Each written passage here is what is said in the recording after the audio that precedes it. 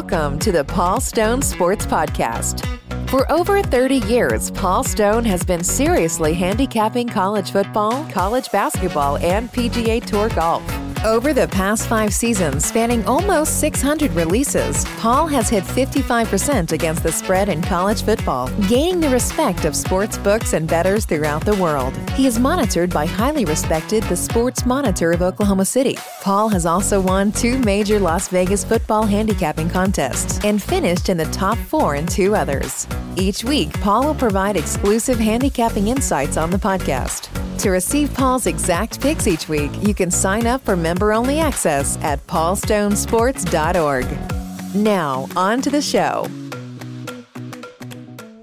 Well, another college football season is in the books as this past Monday, January 10th, the Georgia Bulldogs won their first national championship in over 40 years, exercising some demons of the recent past by scoring the game's final 20 points to defeat nemesis Alabama 33-18.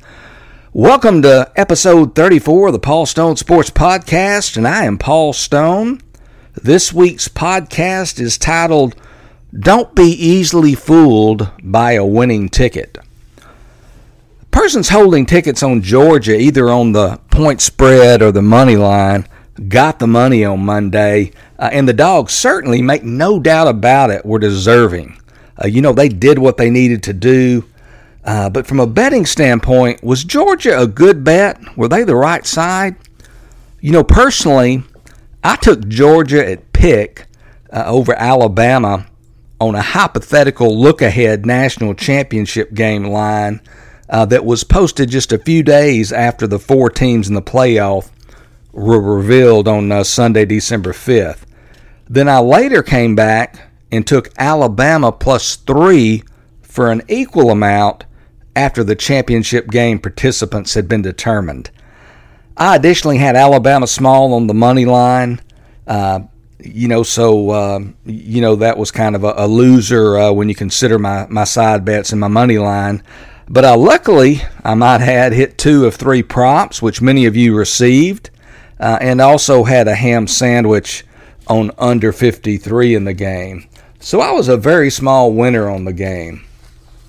But I always have to ask myself, were my bets good bets or bad bets?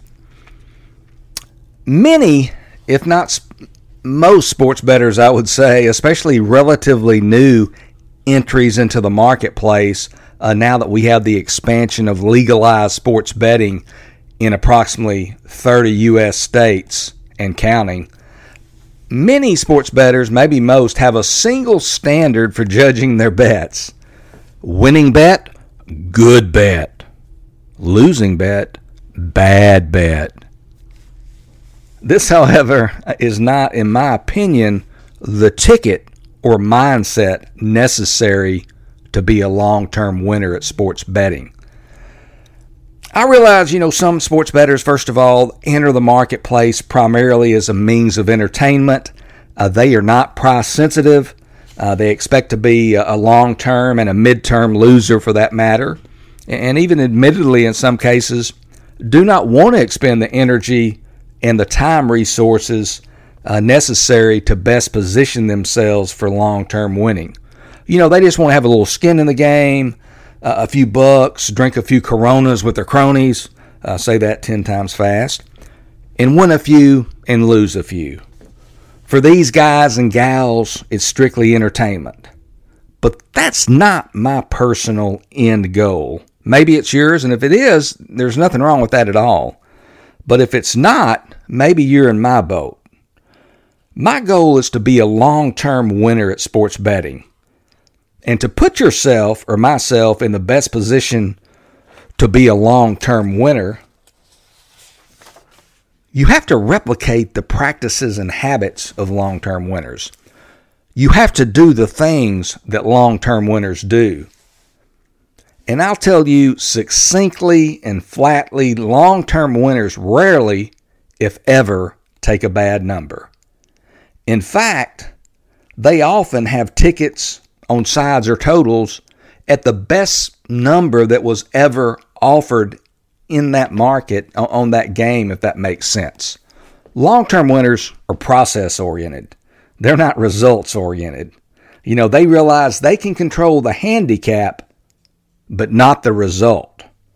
Obviously, positive results have to come at some point at a rate of approximately 52.4% to keep your head above water. But still, long-term winners, at least most of them, realize you're not so much picking winners as you are taking numbers, favorable numbers.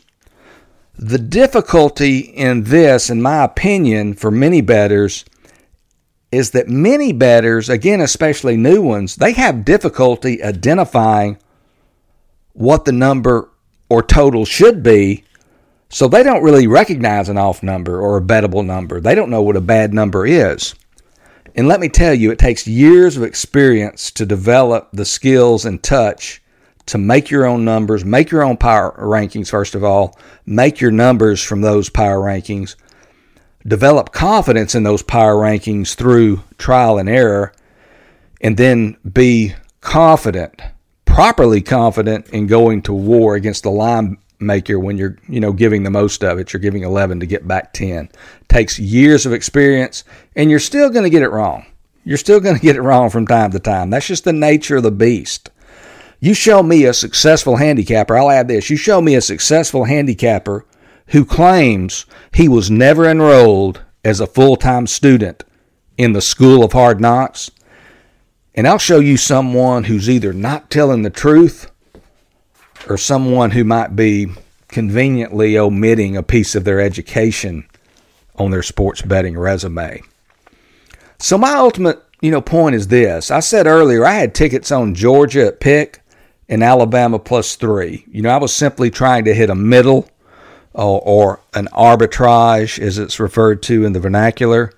At -110, when you're doing this, you've got to hit this, once out of every 20 setups to make a profit. I felt like this position represented value, from a mathematical standpoint.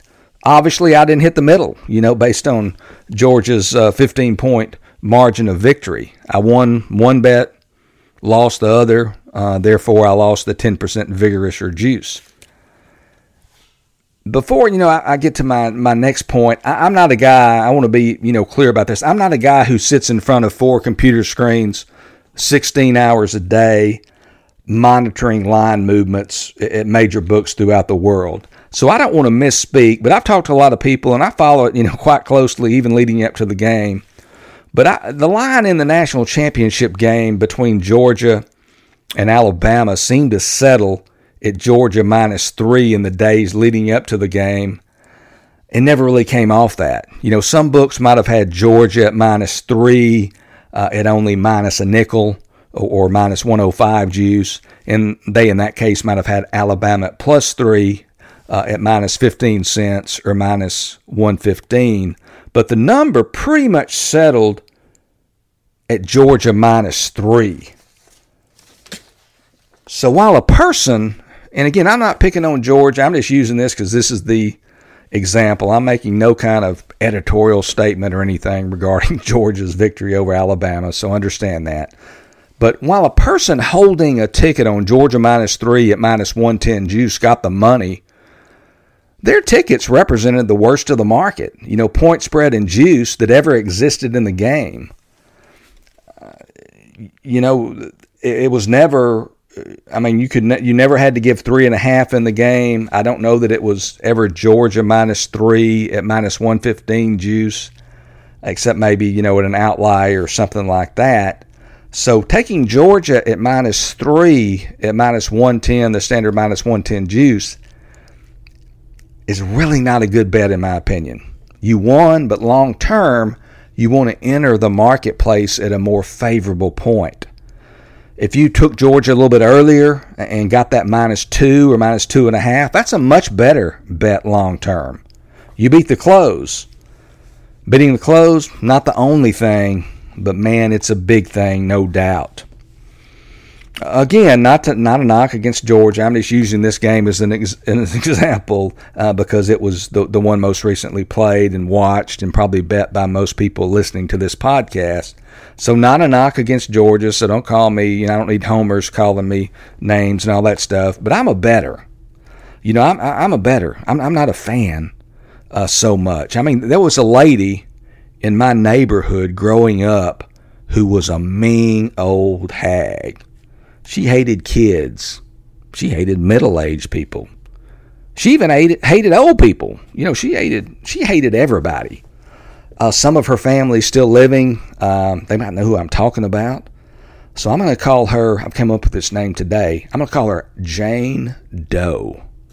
That damn Mrs. Doe, boy, she was mean. Again, I can't say it enough. On Halloween, all her lights would be out. And one year there was rumor, and I didn't walk up there, but one year there was rumor there was some broken glass on her porch for some reason. And I don't know if that was just happenstance or if there was some intent there. But this lady, again, was some kind of mean. But I've always said if Mrs. Doe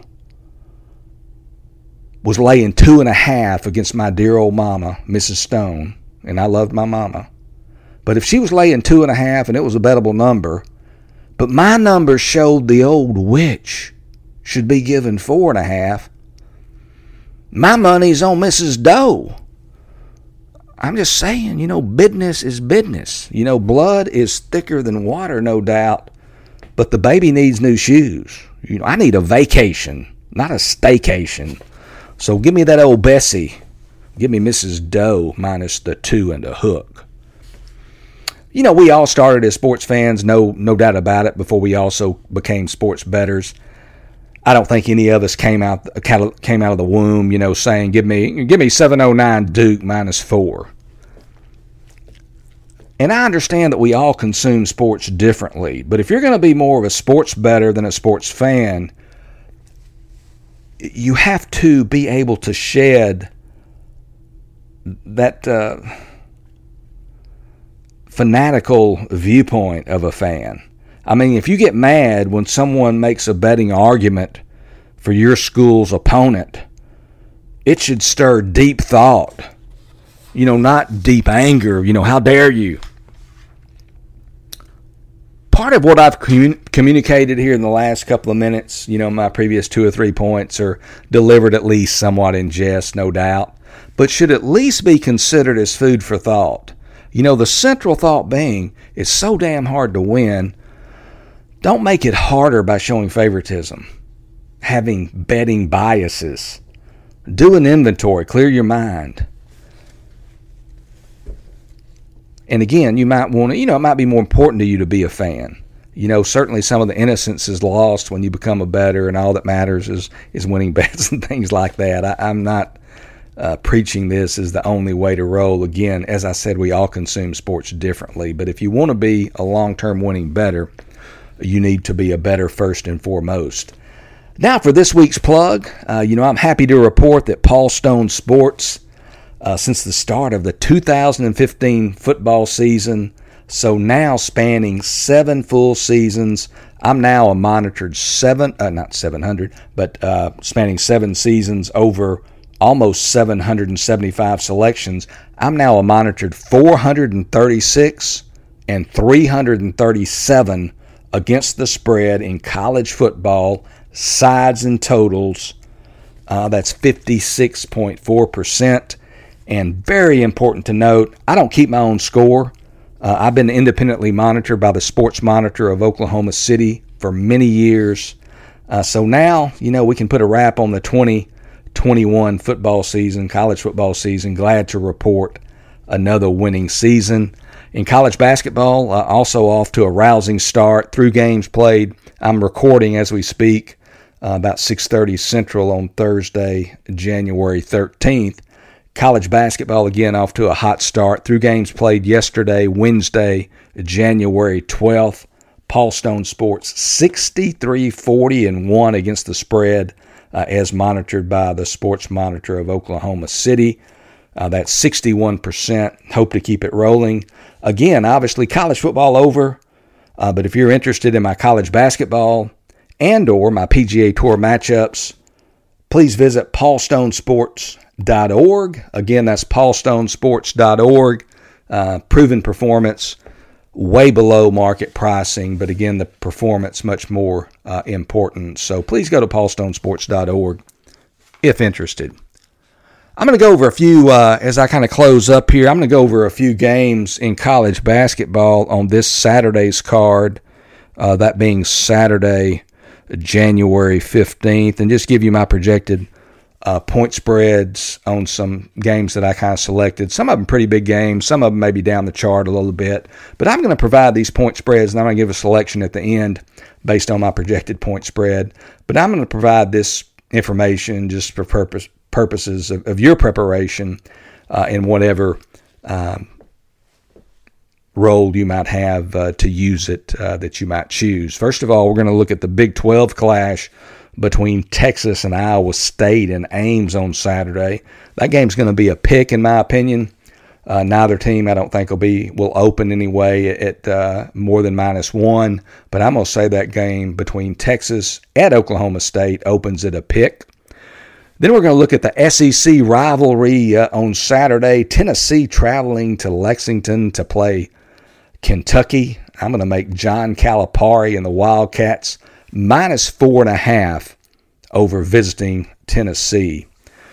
Go into ACC country, Florida State. They're going to go to the Carrier Dome to face a really inconsistent up-and-down Syracuse squad on Saturday. Make 'Cuse -1. Again, make the Orange -1 over the Seminoles Saturday in Syracuse. And now I'm going to go to the Western Athletic Conference, a matchup here in my home state of Texas. Stephen F. Austin going to travel to Huntsville, Texas to play Sam Houston State. I'm going to make the visiting Lumberjacks a small favorite. I'm going to say SFA favored by 2 points over Sam Houston. Now for today's complimentary selection, this is going to be in a game on Saturday. This Saturday, again, January 15th, one of the games I've referenced a line on. I'm not going to go into great detail. But anyway, I'm going to look at this game, Texas traveling to Iowa State. Texas, really, a lot of people coming into the year with Chris Beard and the transfers that he got out of the portal, a lot of big-time players, really expected it to blend quickly. And some people had them ranked as high as number 2 in their preseason poll.